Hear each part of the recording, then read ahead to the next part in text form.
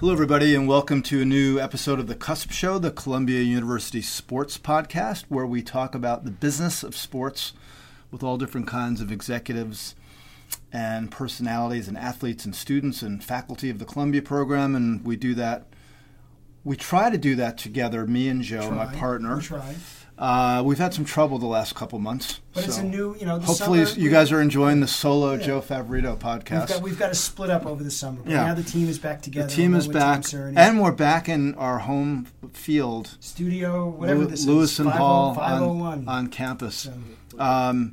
Anyway, we're pleased to have a guest today that many in the industry know from his different experiences in the business, but we're pleased to have him at Columbia now. So we're welcoming Grant Sun to the show. Grant, it's good to have you. Thanks for having me. So Grant just officially joined the faculty of the sports management program first of the year, I believe, back in January. The new full-time recruits that Scott brought in, Len Elmore. That's right. So that's part of the Scott Rosner, Len Elmore trio. The tree, we'll call it. Right, the tree.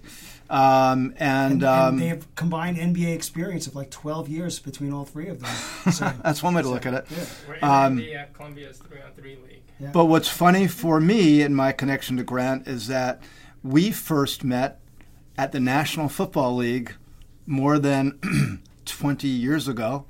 It was in the mid-1990s when Grant was in the marketing department here. We'll hear more about that, and I was running publishing. We're both low draft choices. Yeah, low draft choices in the big league back in the day that featured a lot of luminaries who have gone on to fame and fortune. That was Tagliabue? That was Tagliabue as commissioner, and we had murderer's row of sports industry folks at the time. So Don Garber and Steve Phelps and Gary Jacobus and Schwabel and Frank Vuno, Jim Connolly, Howard Handler. It was a really interesting time. So Grant and I actually... Levinson, I still see Sarah. Yeah, and Sarah Levinson came in as our president at that time. Anyway, so there's a lot of history here. So Grant, why don't we actually delve into that history a little bit? Let's hear about your story, how you got into the business. I know you started at Time Inc., right. But tell us about your background and how you kind of made your way into the sports business and your journey through the business. And then we'll get into a little bit about what you're doing now. Sure, thanks. So I went to University of Pennsylvania as an undergrad. Worked at the Daily Pennsylvanian selling ad space. Wow. Thought I'd be ad sales. Yeah. Ad sales in a newspaper, by the way, for people who are listening. So, a daily newspaper. Yeah. Had to give out the specs for the ads, right? Yeah, carried around the card everywhere I went, for the local pizza shop to the bars. And, Smoky Joe's. There was ads sold to Smoky Joe's. Absolutely. Local pizza places, anywhere that that might be interested in advertising to Penn students. So I did that, and actually my senior year in college, I got an internship to work at Young & Rubicam. At that time was the world's largest ad agency. So I said, great, I'm going into advertising, got this great summer gig. Interesting experience.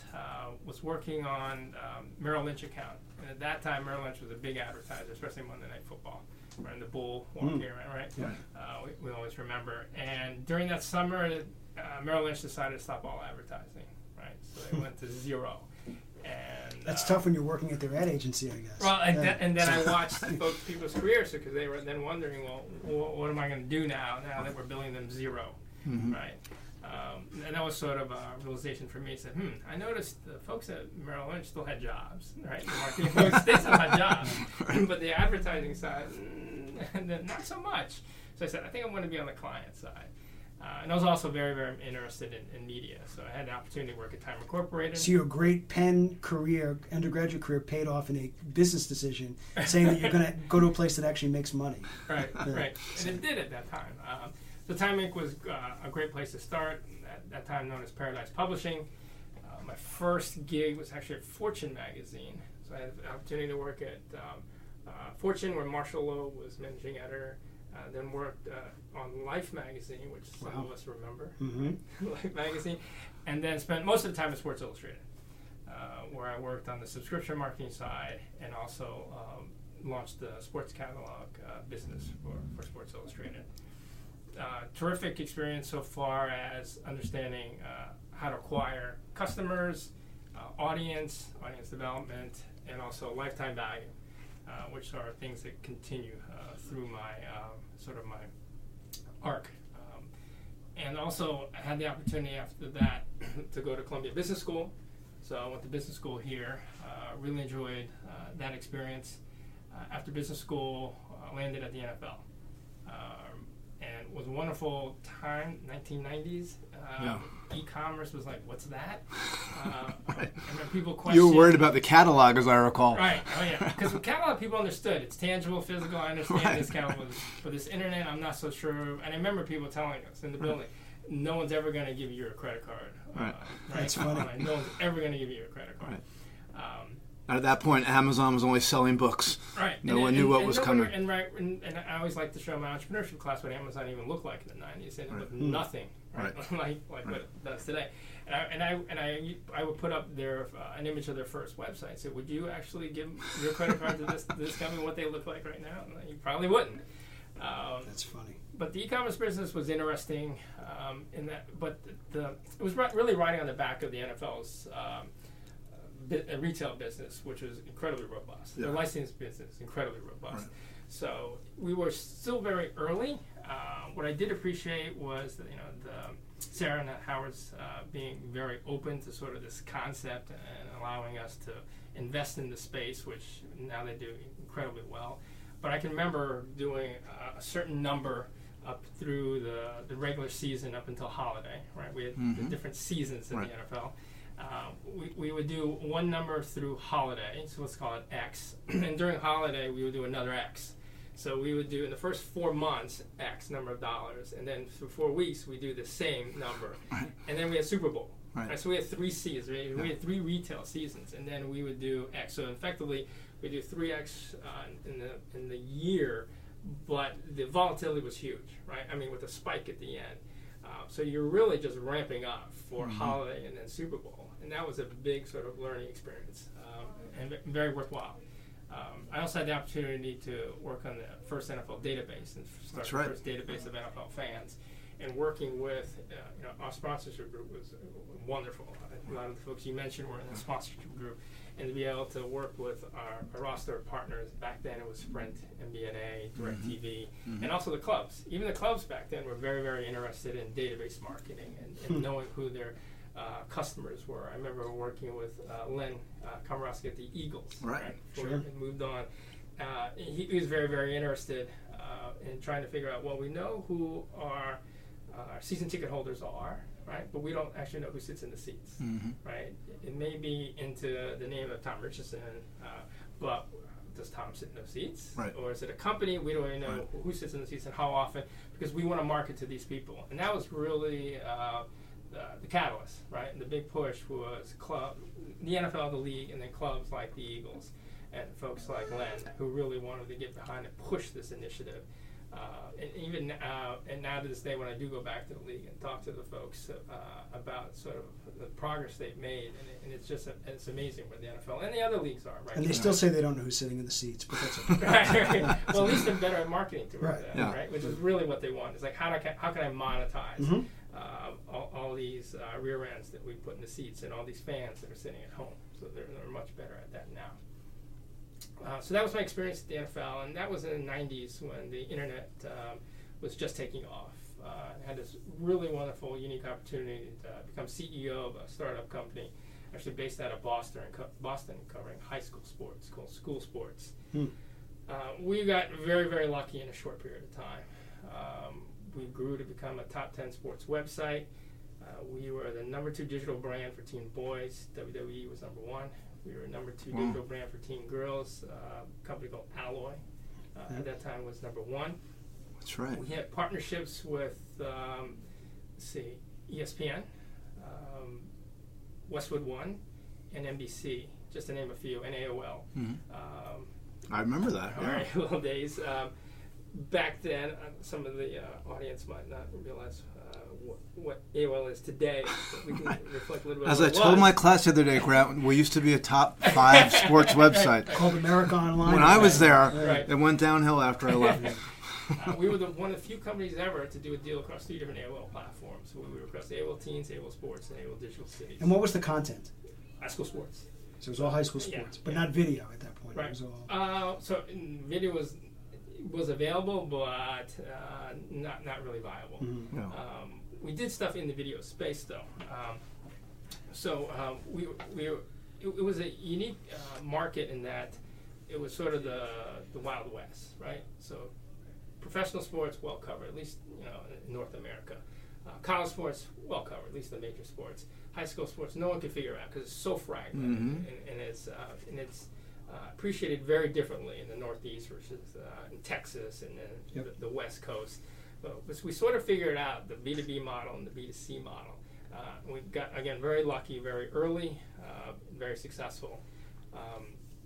I remember when we first started out, so our mission was to be in every high school. So we had an enterprise software platform where we allowed high schools to create their sports websites using our platform. We had the city of Boston, we had the New York City school system using our platform to publish their sports website. Because back then, you would hire some a tech person, right, and pay them money to create a website that was pretty inferior. People didn't know what a platform was back then. Right.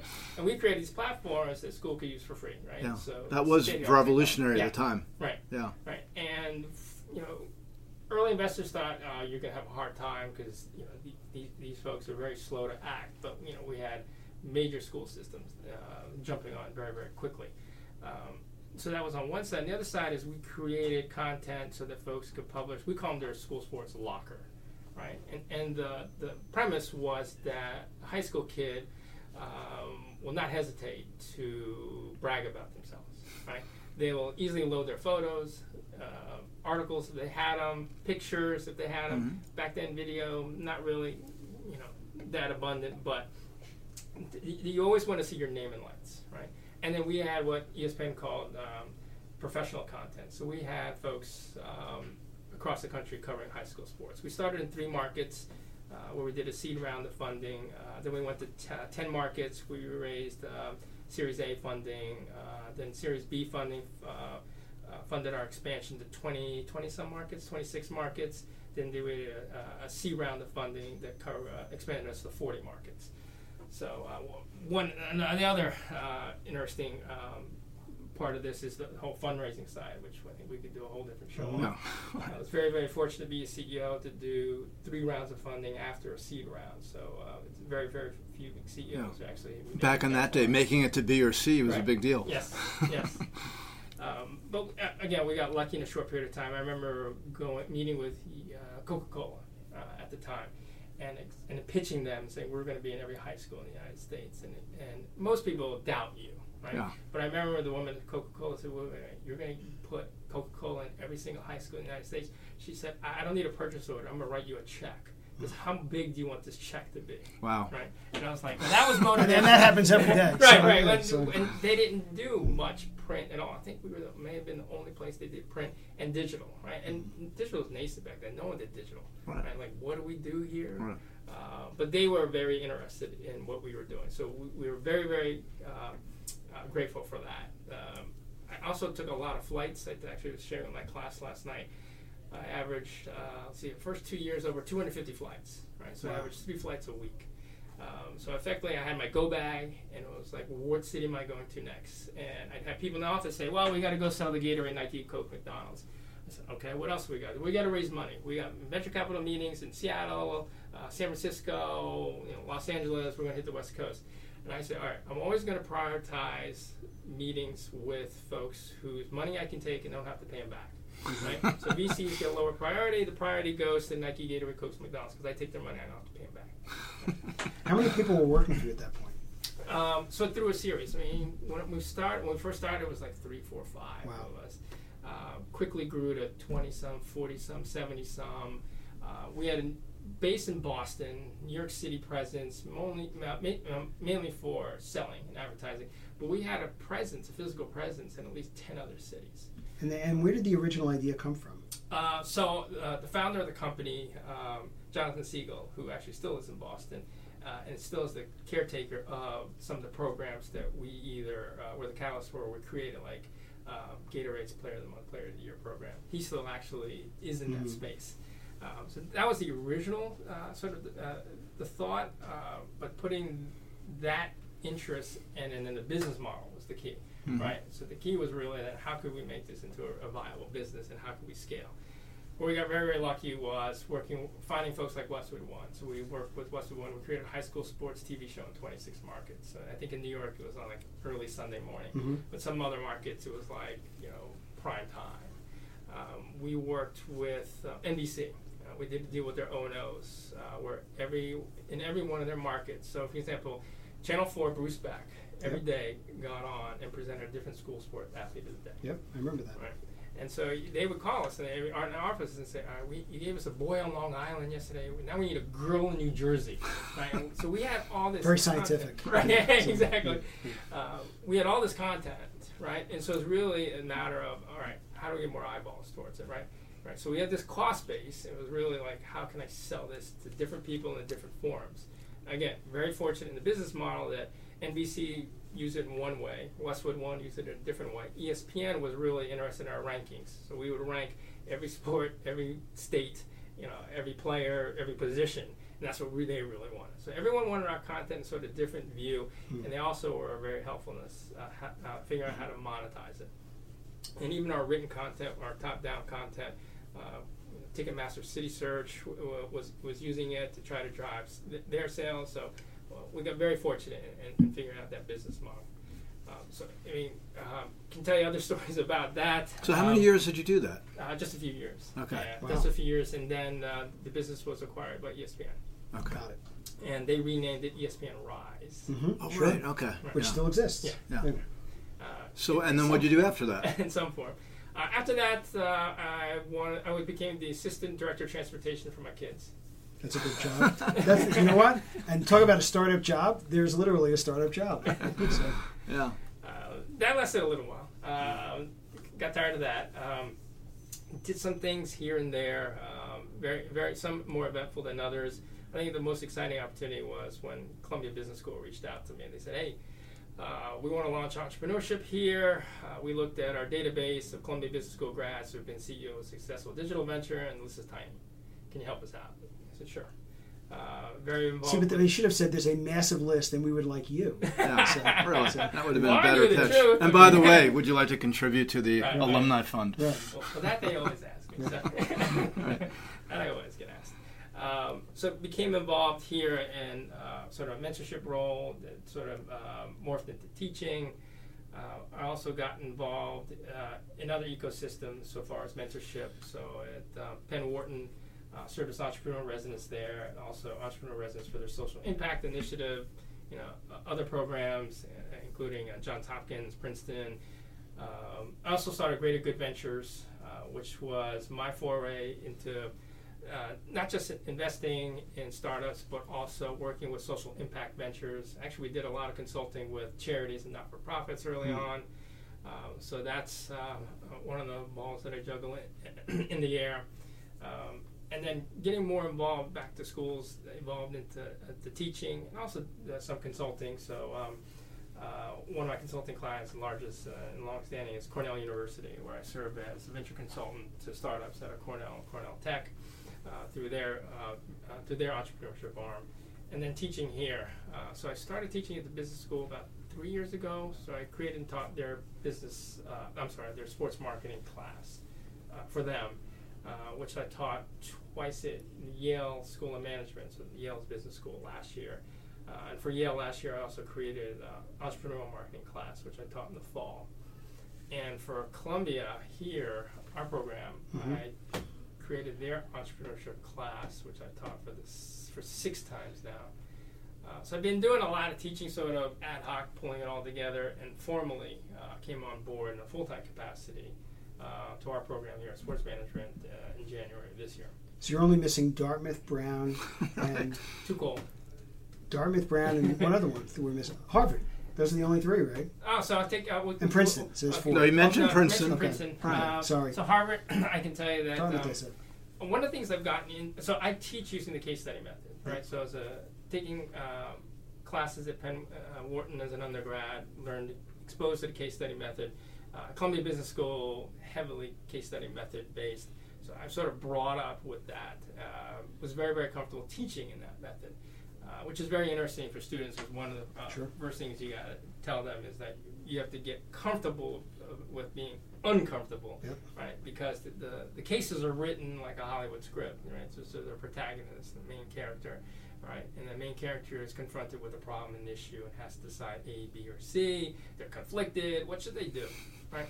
And the case writer doesn't give you all the information, right? Some of it is intentionally perhaps held back so that you could try to struggle and figure out either yourself or with a small study group possible scenarios. Became very interested using that method, and then also became very interested in creating case studies. Not for one, just for the academic perspective and the experience, but also from a teaching perspective. You guys know in our program, there's not a deep roster of teaching material. Mm-hmm. Right? So the mindset is then I'll create my own teaching material. Mm-hmm. So collaborating right now with a professor at Harvard Business School who teaches their core strategy class, Andy Wu, on one current case study and possibly, hopefully, another one or two shortly thereafter. So very excited. One of them I hope to be teaching this fall in my 2 classes, and going forward could be the basis of an entire course. So Grant, could you give some examples of the companies from the case studies in the sports biz, like that you'd use here or are using here, if you're able to talk about it? Yeah, well, we'll refrain from specifics, so Okay. I'll sort of decline that because the client has signed off on the first draft, but until you have a final sign-off. No, I meant some that you've already done, not the new ones. What I'm representing is sort of what's in the pipeline, so nothing has been officially published yet. But hopefully, if I'm halfway successful, knock on wood. But ones you've done previously that are essentially. This will be the first. Yeah, this Oh, will be wow. the first. Okay, I didn't realize that. Right, Okay. right. This will be the first that I No, but the create. ones that you use for other old classes. Oh, okay. So, Yeah. I mean, look, an example, let's say, Yeah. from the last 10 years in the sports business. Well, so there really aren't. Okay, so for the sports business, in the sports marketing space, there's several that I use. So this semester I'm teaching a sports marketing class. So it's the similar one that I taught at the business school here at Columbia and also at Yale. Adapted for our program. And it's a series of cases that include, so last night was a case on the NFL and a case on Major League Baseball. Mm-hmm. So I take what's available, and if you ever look back, the last cases for each of those leagues are fairly dated. Mm-hmm. Right, so it's really, so you sort of have to shapeshift the conversation, right? So it's really about business models, right? So you understand how MLB makes their money, and you look at it with the similar type of framework for how the NFL makes their money, right? But that leads to really the discussion about power and parity, right? So you look at Major League Baseball, which is really decentralized, right? Powers, the revenue comes mainly through the clubs, so the power rests mainly through the clubs. So a different mindset and role that the commissioner has, right? And then we talk about the importance of Major League Baseball launching BAM, their digital initiative, right? And why it was so critical, right, for the commissioner's office to be able to take hold of new technology, which is also a new opportunity and critical to strategic development of their media, right, going forward, and how that was a huge win for them, and why it was so important. Then you look at the NFL and their business model, which is mainly centralized, right? So the league office brings in more money than the clubs bring in, right? And it has a much more powerful sort of central base. If you can versus some of the other leagues, and you can put all the leagues on a continuum, right? And so, what does that mean for Roger Goodell or the commissioner going forward?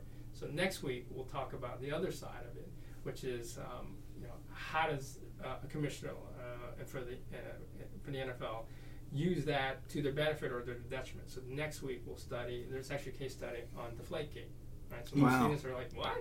Right? So next week we'll cover Deflategate. Right? So part of it is from a marketing standpoint or a kind of communications PR standpoint. Right, actually, I teach it from a strategy standpoint, right? So I talk about stakeholders. Right. So we talk about Deflategate, and students always get excited about Tom Brady, we love Tom Brady, we hate the Patriots, right? So you get beyond this sort of so you let them release that energy first, right? And then you get down to sort of what is Let's this break really it about? down, yeah. Right? Was this really about? What happened?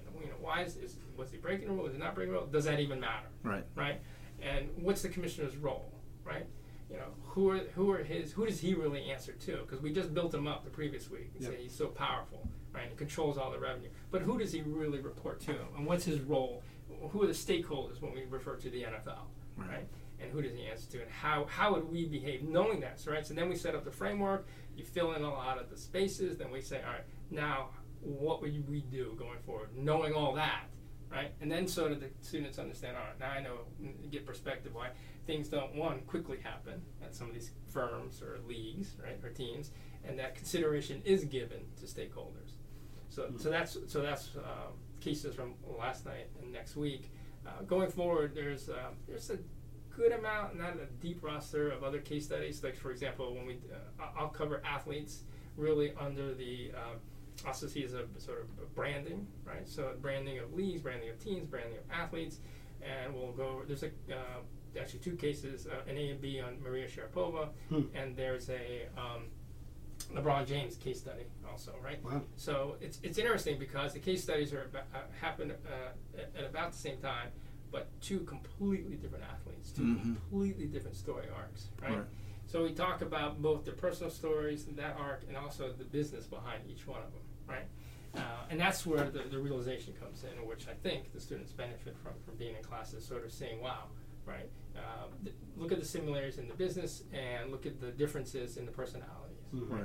And then it also leads to a lot of opportunities for further discussion about other athletes, or let's look at other NBA players. All right, let's look at other female athletes. Right? Is it different for male athletes versus female athletes? Is it different for sports versus individual sports, team sports versus individual sports? So in the case of the entrepreneurship classes, are you picking up that kind of case study theme? Yeah. As opposed to teaching them how to be entrepreneurs. So I want to be clear about those. So you can't really teach them how to be entrepreneurs. Right.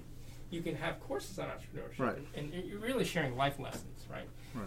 And every course I teach is, for me, and I tell the students that yesterday, I tell them for my class on Monday, it's really about teaching framework, right? Framework, so that it provides you the ability to then, going forward, figure out what is unknown, right? Based upon what you've known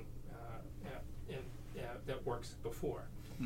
So there's case studies on one of the case studies I actually like to start with was Amazon, and it's called Amazon Brink of Bankruptcy, right? So most of the students are like, "What? Brink of bankruptcy? They're the most successful. They're company $1 trillion in the world. company now. Right. What do you mean brink of bankruptcy?" So it's all about put yourself actually not in the role of Jeff Bezos, but in the role of his board, right? So you're sitting on the board, and this guy has failed. He's failing miserably. What would you do?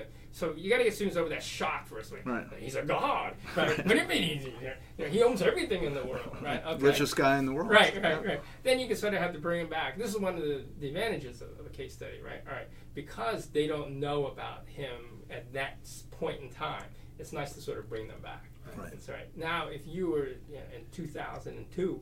This is what you had to look. How would you evaluate him now? Right? How would you evaluate him as an entrepreneur? How would you rate him as an operating manager? Right? So most students would rate him high as an entrepreneur, but an operating manager, that's where the conversation comes into play. He was still good. Look, no, he was terrible. Like, look at all the mistakes he made. So this is very interesting. Right, but what about the issue of entrepreneurship in the digital age, which seems to have accelerated in terms of success or failure, as opposed to the traditional business cycle from when we were younger. Right. The latter part of the 20th century, it took companies oftentimes decades to succeed. Yes. Yeah. And boards and investors had patience for that. Yep. And that kind of changed drastically, didn't it? Right. So talk about that for a second, as you relate it to the classes. Right. A couple of cases I really always share with aspiring entrepreneurs, if they take the class or not. One is Dropbox, right? And the story of Dropbox, right? Drew Houston couldn't even find a co-founder, right? In the story, in 10 years, what's happened to someone who couldn't even fill out an application to Y Combinator, right? And couldn't even find a co-founder. was interesting to see his early struggles. But he's a brilliant engineer, right? MIT grad, had experienced a problem, created a solution. But sort of the brilliance in the case study and his early stage development was in creating what we call a minimum viable prototype, right? Something you can put in front of a customer, right? That, because a lot of the students are always quick to like, how much do I spend in technology? Who do I hire to build this thing? I'm like, well, what's this thing, right? What are the benefits, right, that you're trying to create, and what are the features that you're really going to build, right? And Dropbox is a great example of that, because he waited on all that, right? And he did all this testing with customers before writing a line of code. And this is a brilliant engineer, right? And the other piece is the marketing piece, where he was really good at trying to figure out plan B, right? So his plan A to marketing didn't work. So he went to plan B and plan C, and he's worked that for the past 10 years.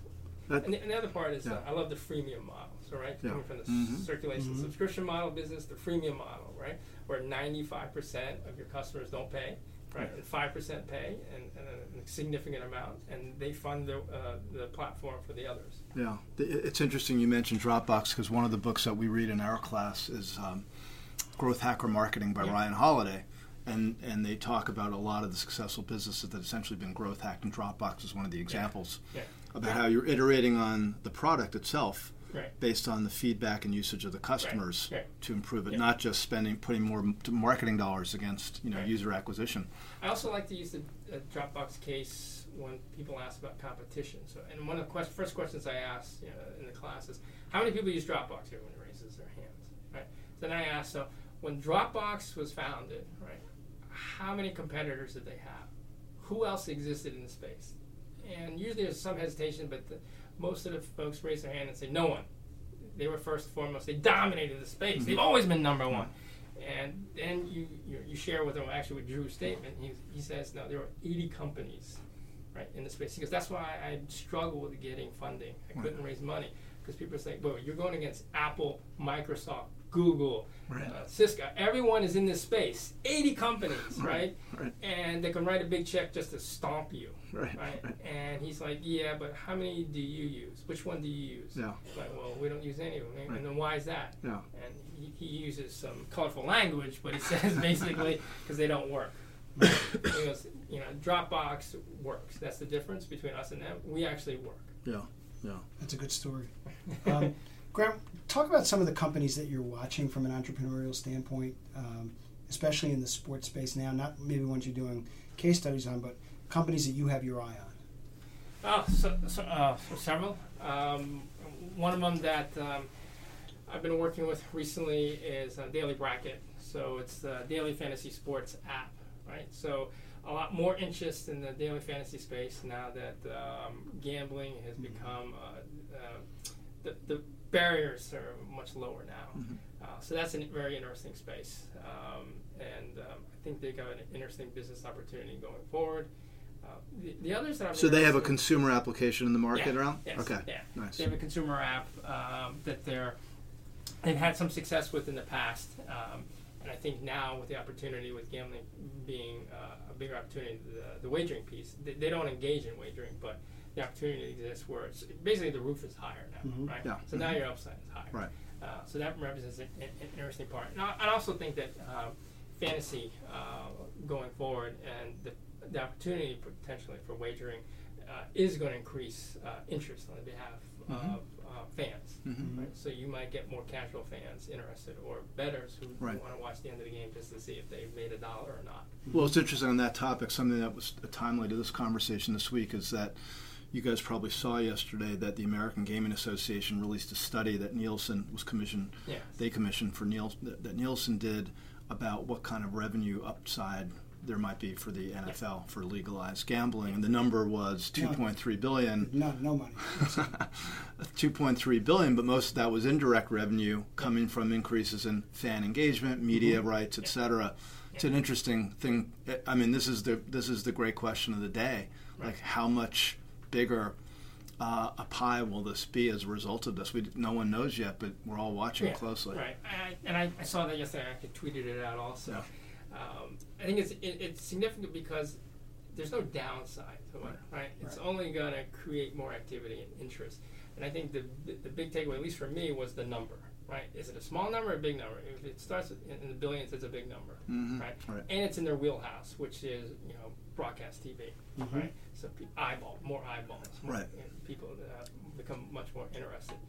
Especially in a time when another conversation we had last night was, NFL ratings being down 9% last year. That minus 9% is actually a good thing if you look at every other network being minus 15, minus 20%, right? And if you look at the live events, still the top 100, NFL, Academy Awards, NFL. Like 3/4 of the top 100 shows or something? Well, 4 of the top 10 primetime shows for NFL. And I showed this to the class last night. And what is unique about the 10th one? It's NBC's Sunday night pregame show. It's not even live TV. It's not even live sports. Shoulder programming. It's a pregame show, right? Number 10 show, most popular in primetime. Right. And then I always ask the question to the class, but what is the number 1 show in America? Number 1 TV show in America? And everyone gets this wrong, right? Because they think of a primetime show, right? It's Fox Game of the Week on Sunday afternoon. It's the number 1 TV show. Right. The 1 o'clock or 4 o'clock game, right? Well, their game of the their game. Oh, of the whatever. week. Yeah, they're whatever time it is. Game of the week. Right, and it's usually a Cowboys game, but Yeah. No, the part of that argument, by the way, that I think is most interesting to follow is, as soon as I saw that, it was an SBJ article, because I know Neil was quoted in it, is, to me, you got to watch the demo breaks on that. Because what we've been seeing the last few years is 1834 is dropping faster than the others because of the cord cutting. So it's not a surprise. So my prediction for this season is that the 18 and 34 will decline faster, continue to decline faster than the other demos. The question is, at what point does that actually affect the overall ratings and the money being invested by advertisers? And so far, the answer is not so much. Right. What I think is interesting in that respect is I think the league is smart about this, and that the way they measure is also a little bit different, right? I just had people from the NFL come in to talk about this, and they realize that, right? So, and I think of my son, right, who just graduated college, and he would tell me on a Sunday, we were watching the Giants game, we got bored, and we started playing Madden, right? And then we never went back, right? So, if you're the league, do you really care that they turned off Fox and then went to play Madden, right? Right. They're consuming your as long brand. as it's not Fortnite. Right. They're consuming your brand, right? You are monetizing it. So that might be the way that this new generation of consumers, right, interact, or this new generation of fans. That's how they interact. Right. And I think there's a whole generation, I've talked a lot about this, this idea of kind of just grazing on the content from pro sports. Still being fans, but not really being the customers of the TV product as they expect people to be, but you can find alternative monetization. And you're also in that conversation throughout the week, and you're talking about whether it's fantasy, whether you're going on Fanatics and buying something for your kids. There's a million other ways that you're still engaged. Whether you're listening to Sirius, NFL Radio, there's a million other ways that you're engaged that are still valuable to the league. It's not like they're going away and suddenly going to play rugby, or they're going to watch lacrosse, or some of them will go play Fortnite, but I think the core of that is still kind of revolving around, that oblong ball that kind of rolls around on Sunday. And what's interesting is this, as you guys know, this is the first time you can get streaming access on all devices, regardless of carrier. Right. So tonight's actually a pretty historic night for digital streaming. The first night. Because ostensibly everybody with a smartphone or tablet, either through the NFL app or Yahoo Sports, can access the games. So I think a lot of people are anxious to see what this number is. What it turns out to be.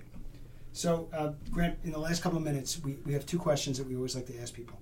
Who do you follow? How do you stay constant on everything that you're doing, sports and non-sports? And then, since we're at the beginning of a semester, September of 2018, lots of new students, not just here, but around the globe, starting over or starting out. What do you give people, either the students or people going to the workforce, as advice on what they should be doing? So how do you stay constant, and then what do you use to, what kind of advice do you give them? I stay constant. So huge consumer of news, information, and content. I think the average user engages with, 3 apps. Right. I always, when I want to lighten the load on my phone, I always check how many apps I have to swipe out. It's usually in excess of 10.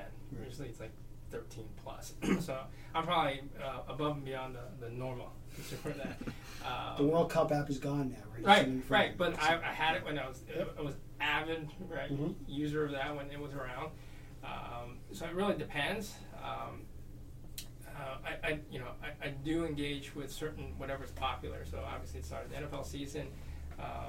During the summer, I'm a big Marvel Comics fan, and so far as the movies. So anything related to the Avengers in May and June was into, and recently with Crazy Rich Asians, anything related to Crazy Rich Asians I've been into. But now with football season, that'll end up dominating sort of my bandwidth going forward. So far, and even and what about on the business front, though? Yeah, so far I love catching up on Twitter, but even that, my attention span varies. I'll follow a certain number of people for a while, and then drop them, follow another set of people for a while, drop them, another set of people for a while. Which is great, right? It's like the first curate time your feed. The first time we had cable TV and 500 channels and a remote, right? It's like just like speed surfing. It beats the old story clips we used to get at the NFL. Remember when they deliver those things in the afternoon in the mail cart? But by the way, just before you go on, there is someone on our faculty who still takes a printed version of the Sports Business Daily every day and goes through it and marks it. I won't say it's Scott Rossman, but it is Scott Rossman. So, anyway. Well, it's funny you say that because I still have this habit. I get the Times every day, hard copy, and I highlight it. That's funny. That's a Frank Frank Golding approach. No, Marshall Lowe. So Marshall Lowe. So Marshall and I both commute from Scarsdale. Marshall Lowe, when he was managing editor of Money Magazine, I used to see him on the train. He had highlighters and pens for the Wall Street Journal Times, and I just think, oh, that's interesting. And ever since then, I highlight the New York Times. But it's funny. That's the Jimmy Breslin article. That why newspapers will always be around is because you never know what you're going to get when you flip over the next page. Right. Yeah. Right. Anyway, and I just think it's interesting when you see an article in Times, and I will then go with the digital, like to share with students or something to reproduce it, and how they've changed the headline, right, or the photos. It's true. Right? That's a good point. Which is great because it says yes, they finally get it, right? Yeah. So they tested it with some headline and didn't respond. They did an A/B test and B won. Right. So when I look at it online and share with students, it's a different headline, right? Or a different feature photo. Yeah. And advice, actually, I've had a couple meetings with students today, and I actually have one right now with another student. I usually tell them to stay focused, right? So I had a student earlier about work opportunities in the sports space, right? I would say develop a competency in something, right? To say, look, I do orange widgets really well, right? You want to hire me to do orange widgets, right? And this is what my guest speakers say. And we worked at the leagues, That's what they want to hire. People are good at something, orange widgets, right? I'll teach you the NFL. I'll teach you the NHL. I'll teach you, Cleveland Cavaliers, right? I just need someone that's really good at orange widgets. So, focus on the orange widgets part. The sports part will come eventually. Yeah, that's actually really good, solid advice. And that's the way we all got our jobs in the leagues back then. It wasn't because we came from sports businesses. It was we knew what our vertical areas, and it's very much when we started, right? It was a lot of who you know, right? Degree, yes, but now they hire a lot of business students, a lot of people who study this, which is comforting to know. Right, and also matching that that orange widgets thing idea with having a full understanding of the business and the challenges and opportunities in those parts of the business. Right. So right now in the digital world and direct to consumer application world, it's a very big challenge with user acquisition and user retention. So that's a great, like if you were coming out of school now, you'd probably be doing that at one of these companies, not Sports Illustrated. So what we thought, one of the things I did change in one of my classes, so I teach sports entrepreneurship, and it's the second time I'm teaching it, but it's a follow-up to how I started teaching it at Yale last year, so I bring in an entrepreneur, so a founder of a sports venture. He or she gives their founder story, but then he presents the class with a problem, a real problem, that they have 3 weeks to solve. Oh, that's good. Right. I like that. So the entrepreneur likes it because they're like, all right, I'll come and speak. Well, you're going to do some work for me? Because I was going to hire consultants anyway, but if your class wants to tackle this thing or do some research for me, I'd love to have them do it.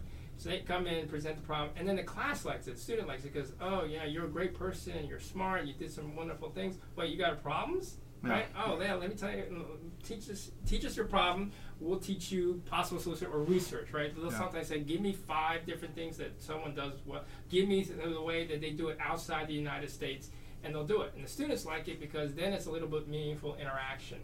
And if they want to then follow it up with a possible discussion with the CEO, founder of the sports venture, they have something more meaningful. I understand your business. I understand the problems that you have. I can now work for you and fix that. Yeah. Or when they're asked by another employer, what have you done that's interesting? That's a great story to tell. How can people find you? Well, they can find me on campus. On campus? I meant digitally, Grant. You can follow me on LinkedIn. My Twitter account. Which is? Grant J. Sun. Grant J. Sun. Or LinkedIn. Okay. Or Lewis and Hall. Lewis and Hall. I'm on campus. 5th floor. I say I'm full-time. I'm not here all the time, but I am full-time. Yeah, good. All right, well, thanks. That was terrific. Great conversation. It's a great story.